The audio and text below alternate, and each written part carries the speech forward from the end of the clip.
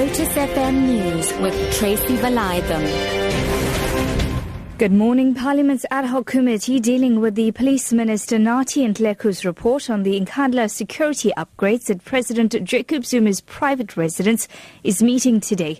The committee will hold its second meeting since it was established last month. Mercedes Besant reports. The Adhoc Committee that was recently set up has to report back to the National Assembly on the 7th of August. Committee Chairperson Cedric Frolik says today's meeting will focus on the program of the committee. The program is expected to possibly outline who will be called to give information to the committee. In the last meeting, there were calls by the opposition that Public Protector Thuli Madonsela should be called to the meeting to give information. The Nhleko report on Nkandla found that President Jacob Zuma is not liable to pay back any money that was used for non-security upgrades. The government is expected to face tough questions when a special debate on the al-Bashir saga is held in Parliament today. Opposition parties called for the debate, but they say President Jacob Zuma, who they believe has all the answers, will notably be absent. ANC caucus spokesperson Moloto Motapo. We do, of course, respect the fact that the matter is still before the courts.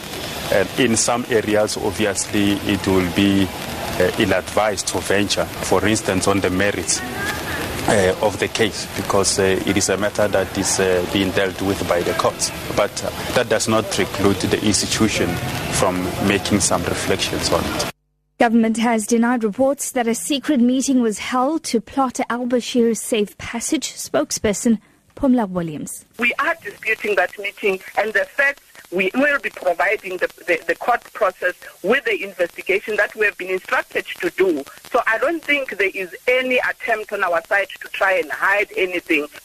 Shifting focus this morning, the Johannesburg Emergency Services are investigating yesterday's devastating fire which claimed the lives of 2 toddlers at a daycare center in Hillbrow. Spokesperson Robert Mudlatsi says they have rolled out several awareness campaigns since the beginning of June. He says this is in an effort to ensure that the city's various communities are aware of the dangers of leaving heating sources unattended. Our fire investigating team are on site to determine what might be the cause of that fire. Maybe the message from our side that we just want to urge our communities out there, now that it's winter, people will be trying to warm themselves using different heating and lighting appliances, things like heaters, paraffin stoves and candles. So we just want to urge them to look after these things, not to leave them unattended, so that we can avoid these devastating fire incidents like the one we just witnessed here in Joburg CBD.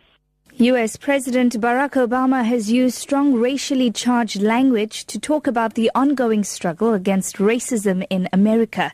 He was speaking in a radio interview 5 days after the murder of 9 African Americans at a church in South Carolina. The BBC's Nick Bryant has more. America's first black president has tended to speak with great caution on the subject of race. Barack Obama hasn't wanted his term in office to be defined solely by his skin colour.